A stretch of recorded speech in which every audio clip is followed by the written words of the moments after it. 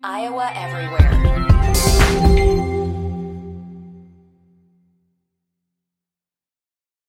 When you need mealtime inspiration, it's worth shopping Kroger, where you'll find over 30,000 mouth-watering choices that excite your inner foodie. And no matter what tasty choice you make, you'll enjoy our everyday low prices, plus extra ways to save, like digital coupons worth over $600 each week. You can also save up to $1 off per gallon at the pump with fuel points. More savings and more inspiring flavors make shopping Kroger worth it every time. Kroger, fresh for everyone. Fuel restrictions apply. Another day is here, and you're ready for it. What to wear? Check. Breakfast, lunch, and dinner? Check. Planning for what's next and how to save for it? That's where Bank of America can help. For your financial to-dos, Bank of America has experts ready to help get you closer to your goals. Get started at one of our local financial centers or 24/7 in our mobile banking app. Find a location near you at bankofamerica.com/talktous. What would you like the power to do? Mobile banking requires downloading the app and is only available for select devices. Message and data rates may apply. Bank of America N.A., member FDIC. Your brain needs support, and new Ollie Brainy Chews are a delightful way to take care of your cognitive health. Made with scientifically backed ingredients like Thai ginger, L-theanine, and caffeine, Brainy Chews support healthy brain function and help you find your focus, stay chill, or get energized. Be kind to your mind and get these nootropic chews at ollie.com. That's OLLY.com. These statements have not been evaluated by the Food and Drug Administration. This product is not intended to diagnose, treat, cure, or prevent any disease. Live from the Channel Seed Studios. This is Jared and J-Bo and Iowa Everywhere. Jared Stansberry. Jordan Bohannon. Together on Iowa Everywhere. Channel Seed. Seedsmanship at work. Yo, welcome to the podcast. It's Thursday, June 22nd.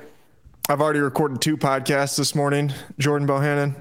This is now podcast number 3. So I hope you've got some energy to carry this thing. I always have energy. You know what's so funny? Like, you texted me. I texted you last night. We were trying to figure out a time to record.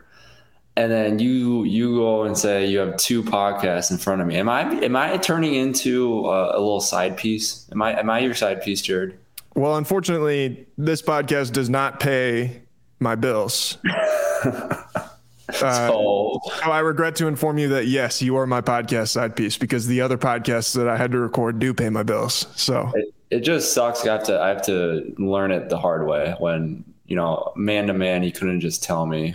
It took you. I did tell you man to man, but it took you almost a year after doing this. Just sad, just the people you thought were in your corner aren't. It took you almost a year to tell me that this podcast that you make $100 a week is not your number one priority in life. Hey, I don't know. I really don't know. I'm not in your finances. So was this your number one priority when you were playing professional basketball? Okay, well, that's different. I'm working as a professional journalist. How's that not different?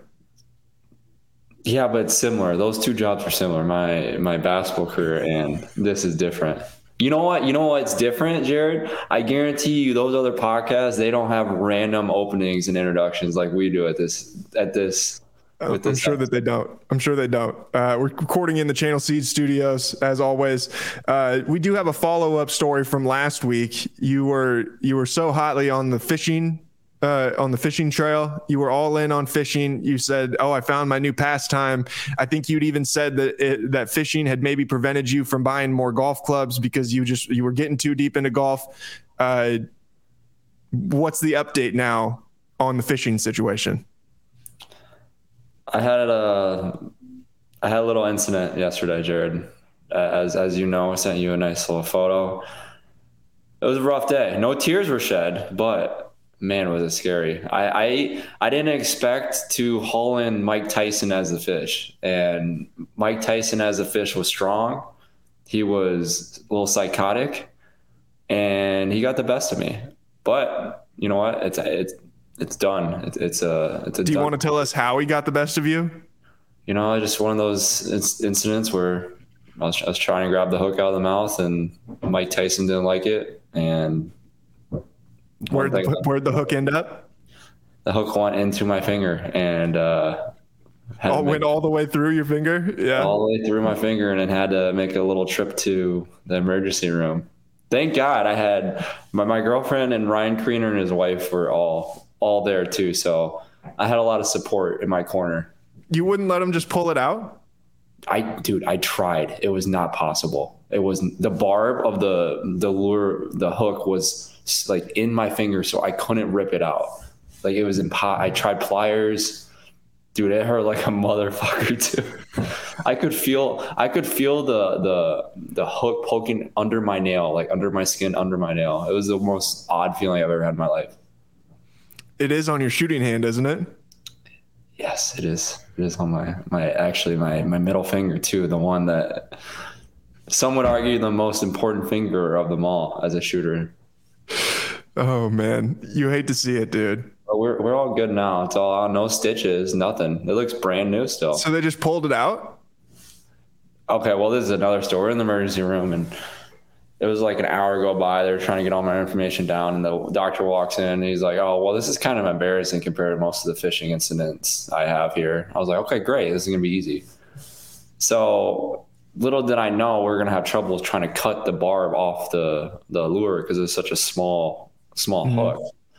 So we had to poke it through my finger again, and that was miserable. And then we went through 5 pliers. I kid you not, 5 different pliers to cut the barb off. The doctor's like, sorry, this is really embarrassing. We live in a fishing city, and we can't even get pliers to cut off a hook that's in your body. So an hour went by, and the hook was finally off. It was easy, though. He cut it off and slid it right out. I was like... Are you considering this your retirement from fishing, or are you going to be back? Well, it's kind of depressing because I was so excited. You were this summer, as we know from last week. I told you a lot of positive, and I was very optimistic about what's out there in the lake for me. And I think it's safe to say I'm going to take my talents to back to golf.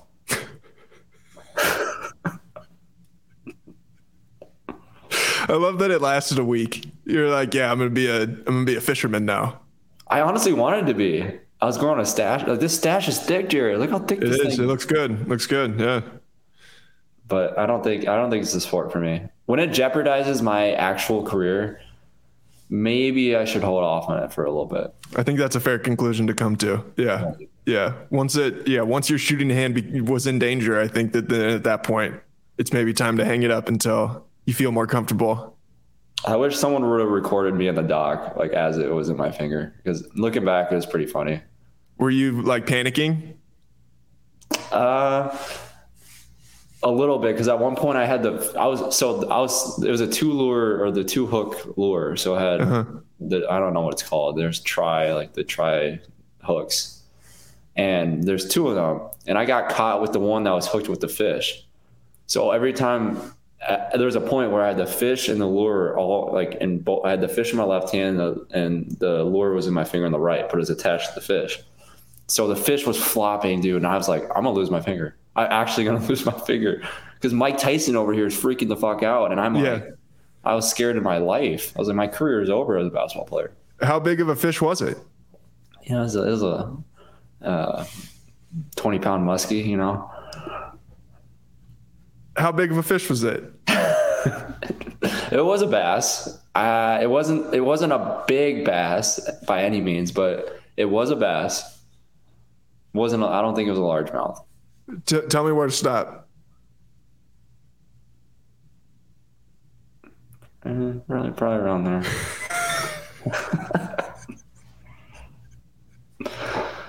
It was a day to tell my kids someday. Yeah. To tell your kids about how your career almost ended because of the fish, Mike Tyson. By the time that you tell your kids about it, the fish will be this big. Yeah. I mean, the worst part of it is the fish got away. I ran upstairs to try to, I was trying to put hot water on it and rip it out by myself in the bathroom while everyone's messing around with Mike Tyson on the dock. And they let the damn bass go. So he's got the lure in his mouth, swimming around and probably around the dock. He's just waiting for me to come get him again. He's just waiting for you to come get him again. Yeah. You need to mount him. You know, you need to take him out. I know. To dinner? No, you need to take him out and then eat him. Yeah. Can you eat bass? I would assume so. I guess I don't know for certain, but I would assume so. All right, we got plenty of other stuff to get to on today's podcast. You were telling me a story, an NIL story going on at the University of Iowa involving the baseball team. And then I do want to talk about the story that came out this week about the Iowa High School Sports Network and the Iowa High School Athletic Association. And they're kind of going to battle a little bit. I saw today that they filed a court petition to prevent the Iowa High School Sports Network from charging for games as they announced they would earlier this week. But first, tell me more about this situation at the University of Iowa. What is this that came down last night? Yeah, so last night it was reported that I'll just read a little bit of the article. Iowa baseball coach Rick Heller had a meeting on Tuesday that left him feeling sad and frustrated and even a little angry. It was a meeting that Heller had bid farewell to Sam Hoijourn as a player. Supposedly they met for 45 minutes, and Hoijourn told Heller that he planned to transfer to another school, and basically he's starting second baseman for Iowa. And supposedly the reason has been that the NIL, I don't know, collective or where the blame is going to be put, but University of Iowa as a whole couldn't raise enough NIL money for him to stay at the University of Iowa for the next upcoming year. So he's deciding to transfer and to play his final season somewhere else. A couple thoughts before you go. Baseball is such a weird time right now because I feel everything's so centric on football and basketball, right? So it's hard for me to. I mean, obviously I care. I want the kid to stay at Iowa. If he's a Hawkeye, I want them to stay as a Hawkeye. But it's hard for me to understand truly how the NIL collective at the University of Iowa or collectives that aren't as big as a Swarm are trying to put their resources somewhere else, right? Like they're going to do their best to get the best players from every sport. But I mean, let's be honest, right now, the main focus is basketball and football at every single school across the country. So I don't know what your thoughts are on how like NIL collectives can shift to that, because I really don't see an environment in college athletics where it's able to even shift to putting those resources to another sport that's not so revenue dominated. Yeah, I mean, I think there certainly are schools, I'm sure, that are active in that sense. Some of the ones that are playing in Omaha right now, I'm sure, have been active in the transfer portal in that way. The other thing that is a different dynamic about baseball than what it is about football and basketball is that the majority of those scholarships are not full scholarships. You know, those are guys that are on, you know, he could have been on a 25% scholarship or a 50% scholarship or whatever it may be. And, you know, that to me is like, as much as NIL could play a factor, maybe it's even that there just wasn't enough scholarship money, you know, for him to feel like comfortable, and he needed something to offset that from an NIL perspective. And if there's nothing there from that perspective at the University of Iowa, then you're just kind of in a tough position where you really have no choice. But it's like, if you have to do it, you know, you kind of got to go into the portal. So it's like, I can kind of see both sides just because of the fact that knowing that all scholarships in baseball are not generally full scholarships. Yeah. And what's you probably know more of the statistics for baseball. Is it like 11 or 12 technically full scholarships on baseball team? I think it probably should be around there, I would imagine. Baseball. 11.7. 11.7. Okay. Yeah. And they can be divided between a maximum of 27 players. Okay. So there's probably realistically. There might be one or two that are on a full scholarship. Might be. Yeah. Yeah. I don't know, man. It's hard. Like, do you think Title IX kind of plays a huge impact? I mean, obviously it does, but you got to think about some of the sports out there that is divvying up scholarships, right?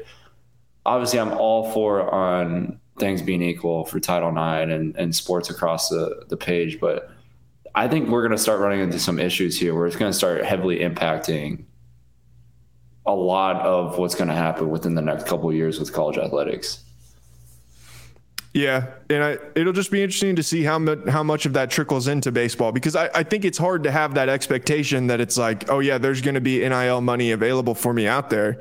Like there might be, but only a couple schools that are probably going to be super active in that sense. You know, like I'm sure Texas, LSU, like those kinds of schools I'm sure are really active in the NIL area in baseball, but like how many schools really put that many resources into their baseball program that it's going to be that big of a priority? Yeah. That's kind of what I was kind of trying to get at with this Swarm at Iowa. I don't know their breakdown. I haven't really read into too much how their breakdown is technically for their funding they have that goes back, the resources back to the athletes at the University of Iowa. But I mean, I would imagine it's pretty heavily dominated football and basketball. Like, it would hard for me to think that some good portion of the resources would go to a sport that's not bringing in an X amount of revenue for the University of Iowa. I mean, that's coming down to being a business, right? Like, as much as the nonprofit organizations are going to rise for collectives out there in the United States for college athletics, it's still a business, right? They're going to put their resources in places that's going to make that university more profitable for athletic programs and bring in better talent. So I don't know. It sucks to see, because I want the best talent to stay at University of Iowa. Same as you for Iowa State, for any sport, but it's becoming a slippery slope, even worse than what it was, because where these resources are going to continue to go. And I don't know. There's really. Well, it's nothing against this guy. Like, I don't know anything about him, but I don't know how good he is or any of those things. What's his name, image, and likeness worth? Right. Like, until you said his name, and I don't even remember his name, and it's one of those things, like, if you're looking for that kind of name, image, and likeness, you're probably in the wrong place, because I just don't think that Iowa baseball is going to ever be that big of a deal that it's going to garner that kind of money, Yeah. And I was reading a statistic, it was an article, and they had a statistic about amount of deals that has been done by Division I athletes. And I was shocked to see what the percentage was. I think it was only, I don't want to spew false facts, but it was low 30s, high 20% of overall Division I athletes, which I was kind of shocked of, right? Like, cause you think there'd be a lot of like small to mid NIL deals that occur within, the local communities out there for lower programs and mid-major programs.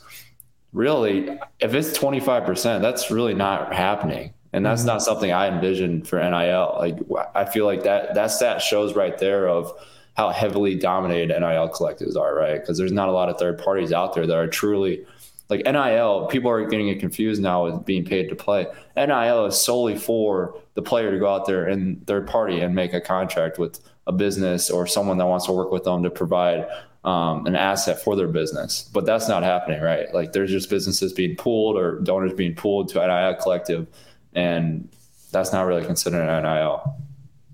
No, it's not NIL. That's not what it is at all. Like, it's legal cheating is what it is,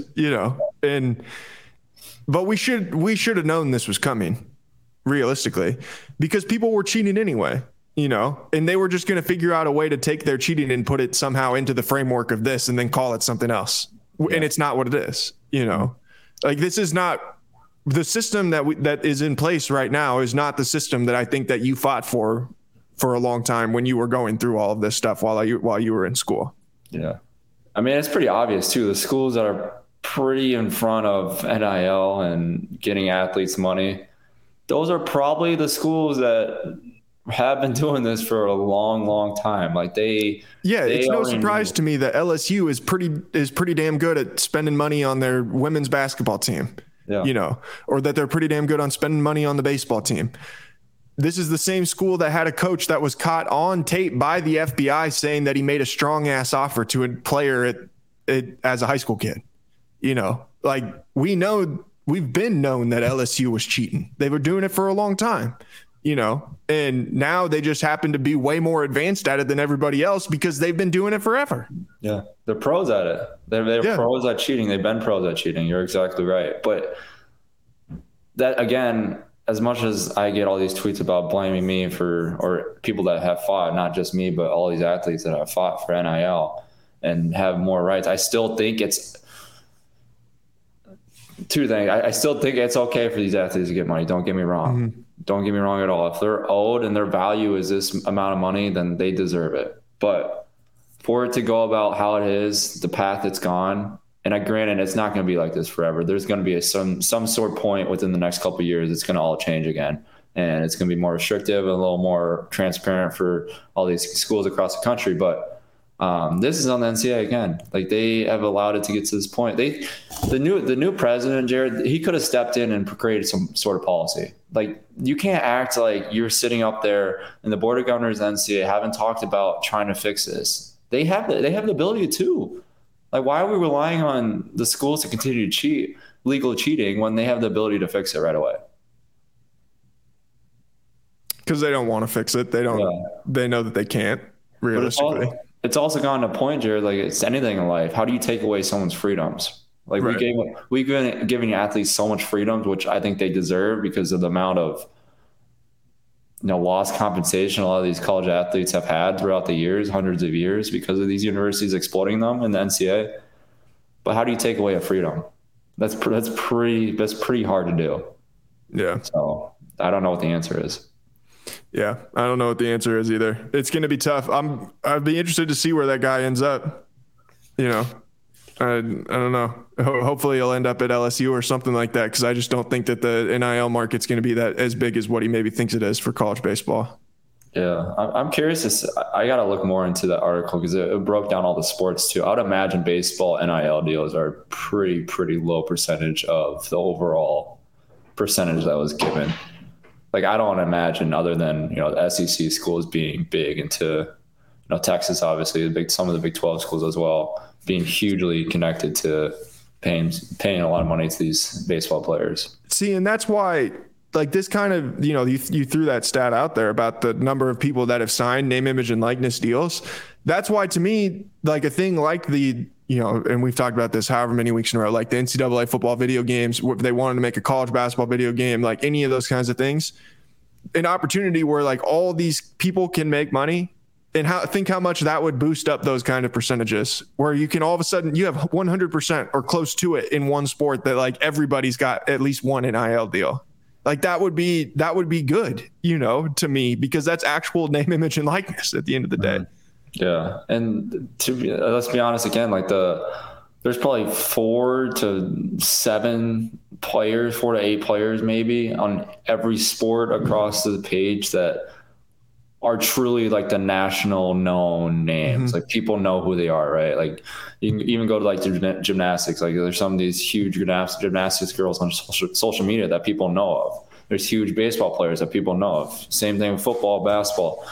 Like, there's a lot of known people, but the people that are national brands, that companies are going to throw money behind, actual, third party companies coming in and throwing behind, is such a low percentage where, NIL collective, we're going to have to be a thing, right? Well, yeah. And the reality is too, like, people like the Cavender twins, Livy Dunn, like, they've done such great work to be able to build their own brands and it's like the sports stuff is almost secondary, mm-hmm. Like, obviously they're great at their sport as well, but they've done a great job to build their own personal brand to where then they can capitalize on that. And that was what for the longest time was so stupid, is that you couldn't build your own brand and capitalize on it in any way.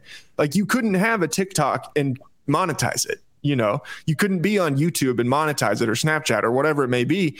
And that's what they've done is such a good job of, is being able to monetize those things. And then also, oh, by the way, Livy Dunn's a world-class gymnast. The Cavender twins are both really good basketball players. Like, those things are obviously not secondary to who they are, but they are secondary in the conversation of what they're doing from a business standpoint, because they've done great things to build their own businesses. Yeah, and I always use, this is a great segue into what I wanted to say with Caitlin Clark and Megan Gustafson. Megan Gustafson was what Caitlin Clark is now, right? So people that knew Iowa basketball knew how big of a presence Megan Gustafson was at Iowa. Like, she practically changed the game of Iowa women's basketball before Caitlin Clark did. But she did it without NIL. So she didn't get as much notoriety. She hadn't much value because she was so restrictive on what she could do. She could have been a millionaire when she was playing basketball at the University of Iowa. I think the amount of people that came to watch her play, to come to watch the University of Iowa women's play because of her and what she was able to do with that team to get them to new heights that was never there before. Like, she changed Iowa basketball trajectory. And then Caitlin Clark came in perfect timing. Like, NIL opened up and she blew up as a national no name. Like, I don't think she would have blown up as much as she did, Caitlin Clark, if it wasn't for NIL. Granted, she would have at some capacity, but NIL opened up another segue for her in her life of doing things off the court that she wouldn't have been in commercials with Nike. She wouldn't have been in commercials with what's the other one? Hy-Vee. Like she wouldn't be in those commercials and people knowing as a household name now if it wasn't for NIL. Like you can't tell me a lot of these families would know who Caitlin Clark was. Like she's everywhere now. And that's a lot part for obviously her phenomenal playing style and what she's been able to do at the University of Iowa. But that's also NIL opening up too. Yeah, for sure. All right, pivoting on to the next thing. Bob Huggins out as the head coach at West Virginia, resigning after he was arrested for a DUI on early Saturday morning. Everybody by now knows the story. We all know the situation. Name, image, and likeness played in heavily into what West Virginia did during this offseason with the transfer class that they were able to put together. What if you're a player, put your player hat on, put this mindset in. What's your reaction if you're in this type of situation as someone who's transferring into that program right now? Well, I just feel bad for I feel bad for the young guys. I feel bad for these guys. Yeah. I feel really bad, and obviously I have a close friend that's there, Joe Toussaint. And the amount of times I spoke to Joe and how much he respected the hell out of Bobby Huggins. Like he was a guy that everyone idolizes that they played for, from what I've been hearing. I've only had an interaction with him one time, so I don't know him too well. But any person I've ever talked to that's played for him or knows him personally has phenomenal things to say about him. However, you can't be a leader and do the things you're doing. And that's been coming down to, I mean, we talked about this throughout the whole college basketball season, right? Of all the insanely idiotic things coaches were doing back in this winter. And this ties along with the same thing. Like, I don't mean no disrespect to the Huggins family and him personally. He's a Hall of Fame coach for a reason, but you can't be a leader and do things like you're doing. Like you got to have more respect for the guys you're trying to lead to be better young men. Like how are you going to preach this your whole life and do the things you have done this past 2 months?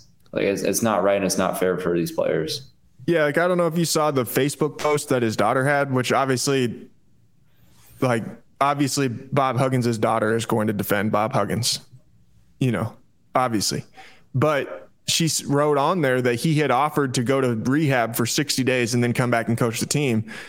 And I'm sorry, but that to me is not like it just doesn't say what I think they think it says,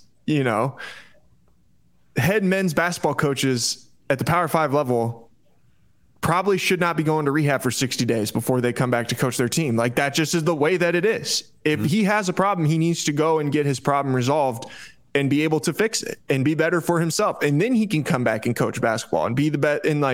But that to me is what it tells me, that they maybe didn't quite understand the situation or didn't understand the severity of the situation. There is no other way, or there is no other conclusion that this could have come to than Bob Huggins not being their head coach anymore.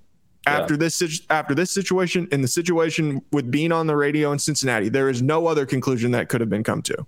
No, he got his chance. He got his second chance that everyone is talking about that they deserve. And I don't know, man. It goes back to, I guess I'll put my player cap on again. Like if I'm a player and let's say I go through, some issues that he might be going through, whether with whatever it is, alcohol or whatever, and I ask to go 60 days in rehab, how many teams are going to keep that player? And how many reporters are going to fry that kid for being not a great kid and want him off the team? And he's more than likely going to get kicked off the team. No coach is going to keep a player like that. None of them. They're going to look for someone better, just like they always do. So for once, I think this is an instance where coaches are starting to try to get held to a higher standard, because it goes back to what I'm saying. They're trying to lead 18 to 22-year-olds right now. An 18 to 22-year-old that's like one of the most important times in your life. You're figuring out who you are as a person. You're going to have to go through mistakes. You're going to go through failures. Like no one's perfect at that age. But man, when you don't have a leader that's able to guide you down a road to be better young men, then there's an issue. And I think, I personally thought he should have been fired after his comments, but I'm not huge in the cancel culture. But I think it was the right decision for West Virginia after what happened the second time.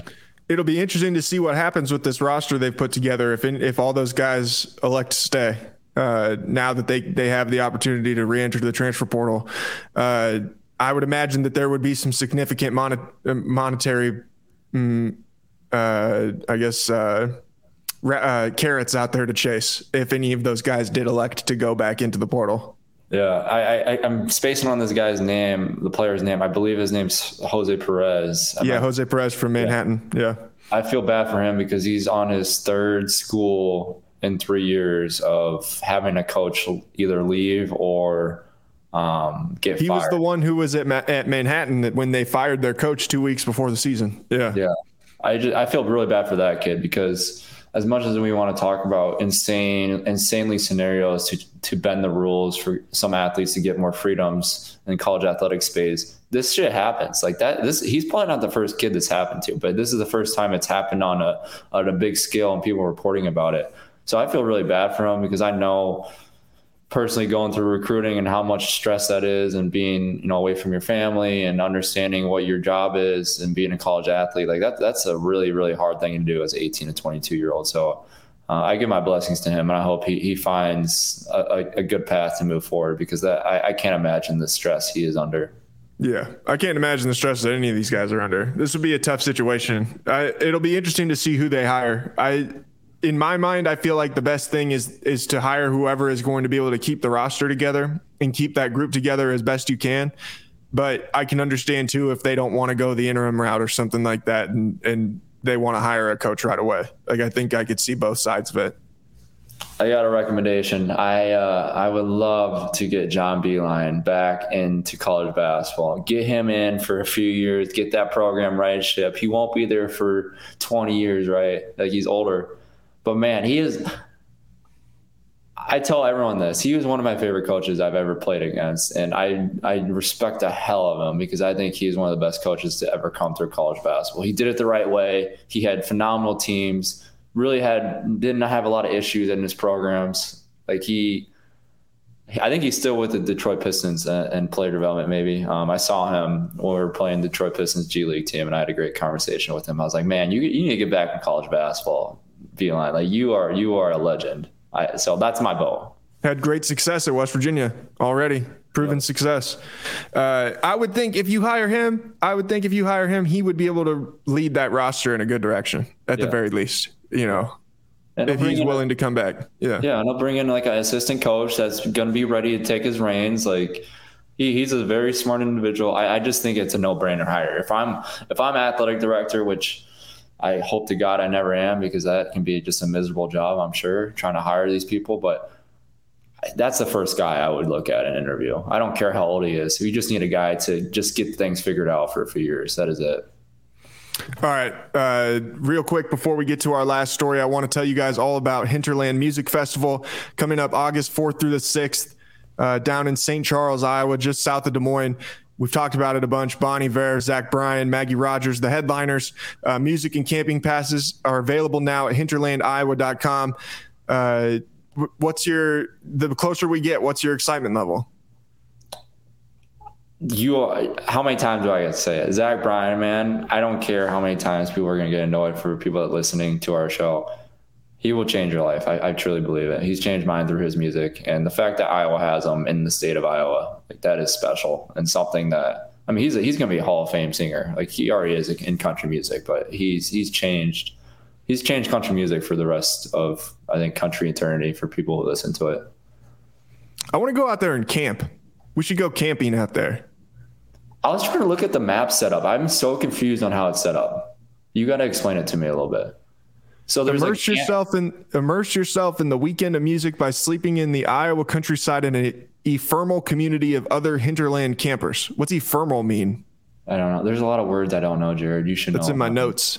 In my notes here about the ephemeral, lasting for a very short time. But it looks like there's camping grounds. There's like showers. Then there's the show set. And there's like playgrounds. I don't know. Yeah. Looks sick. Well, yeah, they have a whole kids area. They're going to have Cuckoo Kangaroo performing at the kids area, who I read today is a combination of the Beastie Boys meets Sesame Street. Ooh, what a description. Yeah. I've always wondered have you read those descriptions of like albums on Apple Music? Whoever writes those is an extraordinary mind. Like people that have never read one before, you got to go and read one. Cause I'm like, you're throwing out words that just fit perfectly. Like, I feel like I'm reading a poem right now.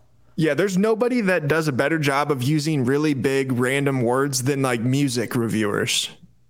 People that are in the music world, they always will. This is a captivating or something like that. I can't think. I'm trying to think of another one. I don't know.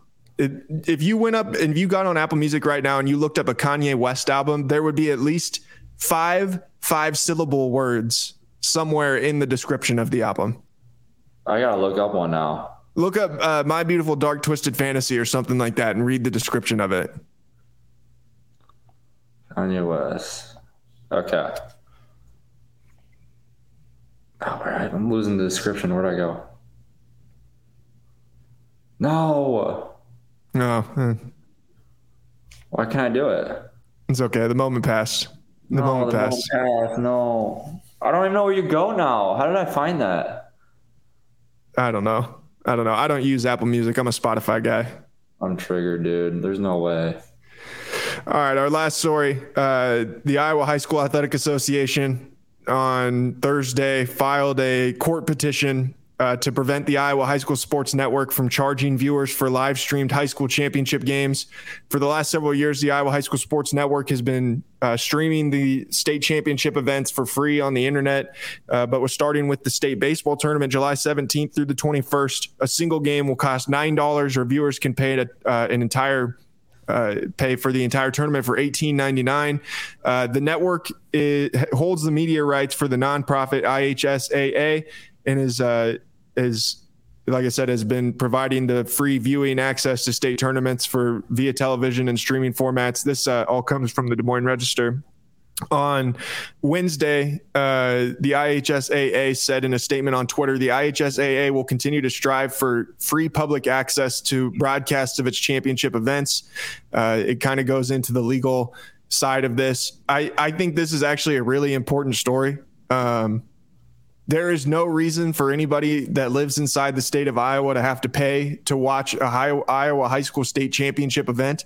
I don't care if that means that they're on Iowa public television. I don't care if that means that they're streamed live on the internet somewhere.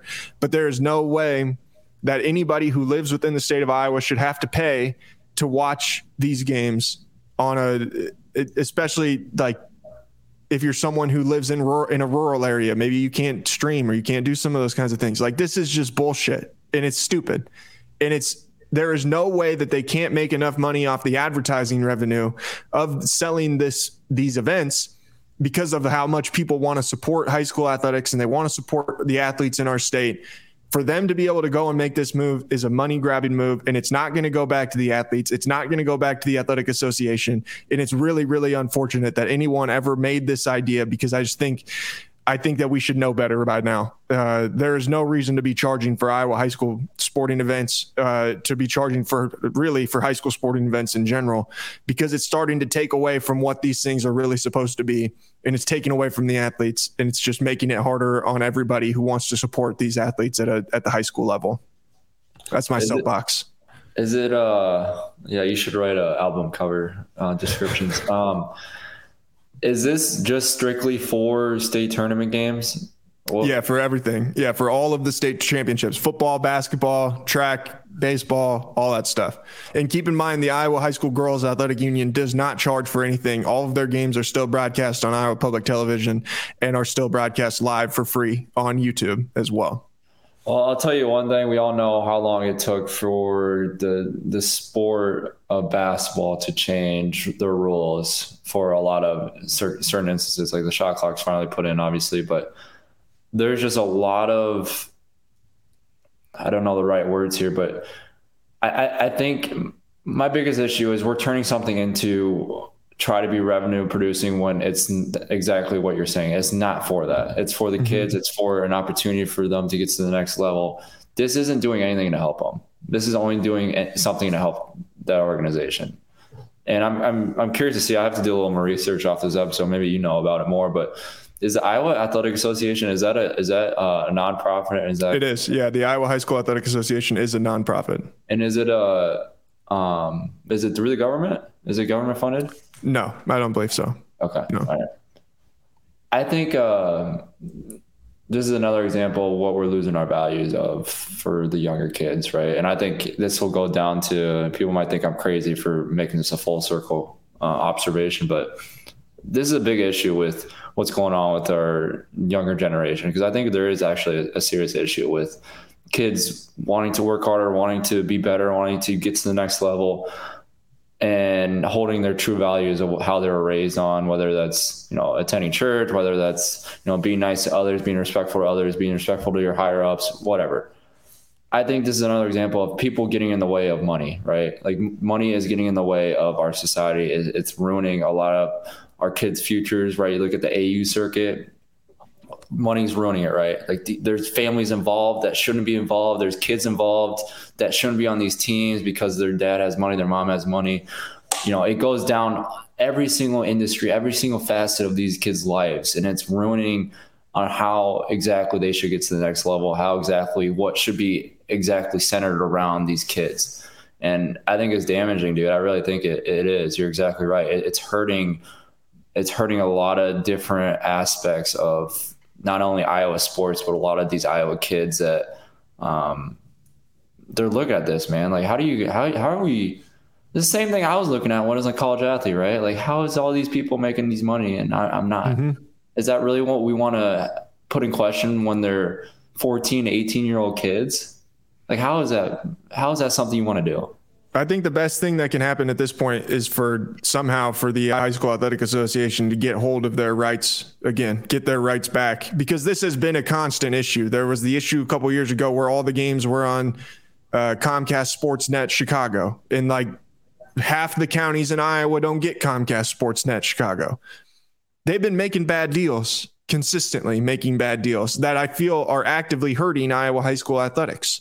And at this point, there is no way that people in all 99 counties of of the state of Iowa should have access to these games. I don't care what needs to be done to get it done, but there has to be a way for it to happen, because it's about being able to support the athletes that are playing in these events. And it's about your grandma who can't get to the game being able to watch you play in Fort Dodge in the state softball tournament. It's about your uncle who lives in Dubuque being able to watch you play in the state basketball tournament, or play at Principal Park, or your uncle who lives in California being able to watch these kids that are playing in the greatest moment of their lives to that point.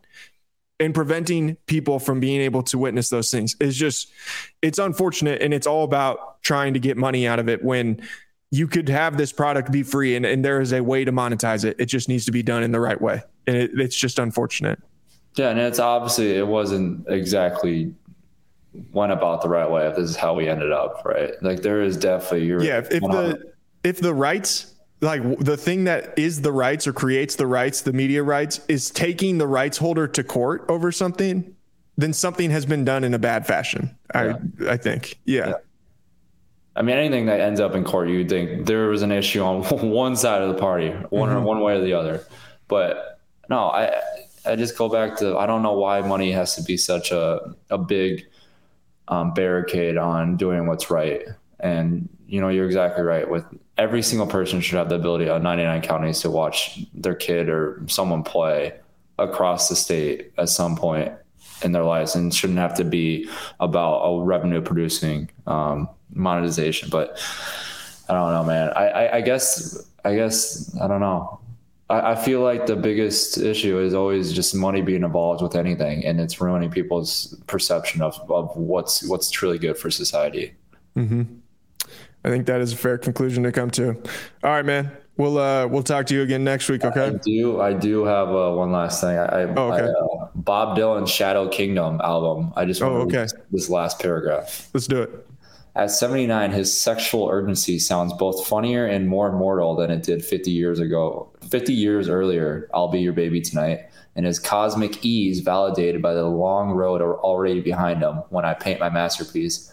In the absence of drums, 4 guitars organize themselves around an upright bass and an accordion whose ready wheeze rustles in the drapes like a ghost. Oh my God. Who writes this stuff?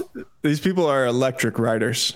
Oh my gosh, that gives me goosebumps. I don't even know what I just read and I got goosebumps. Yeah, it's a Bob Dylan album review. Insane. All right, man.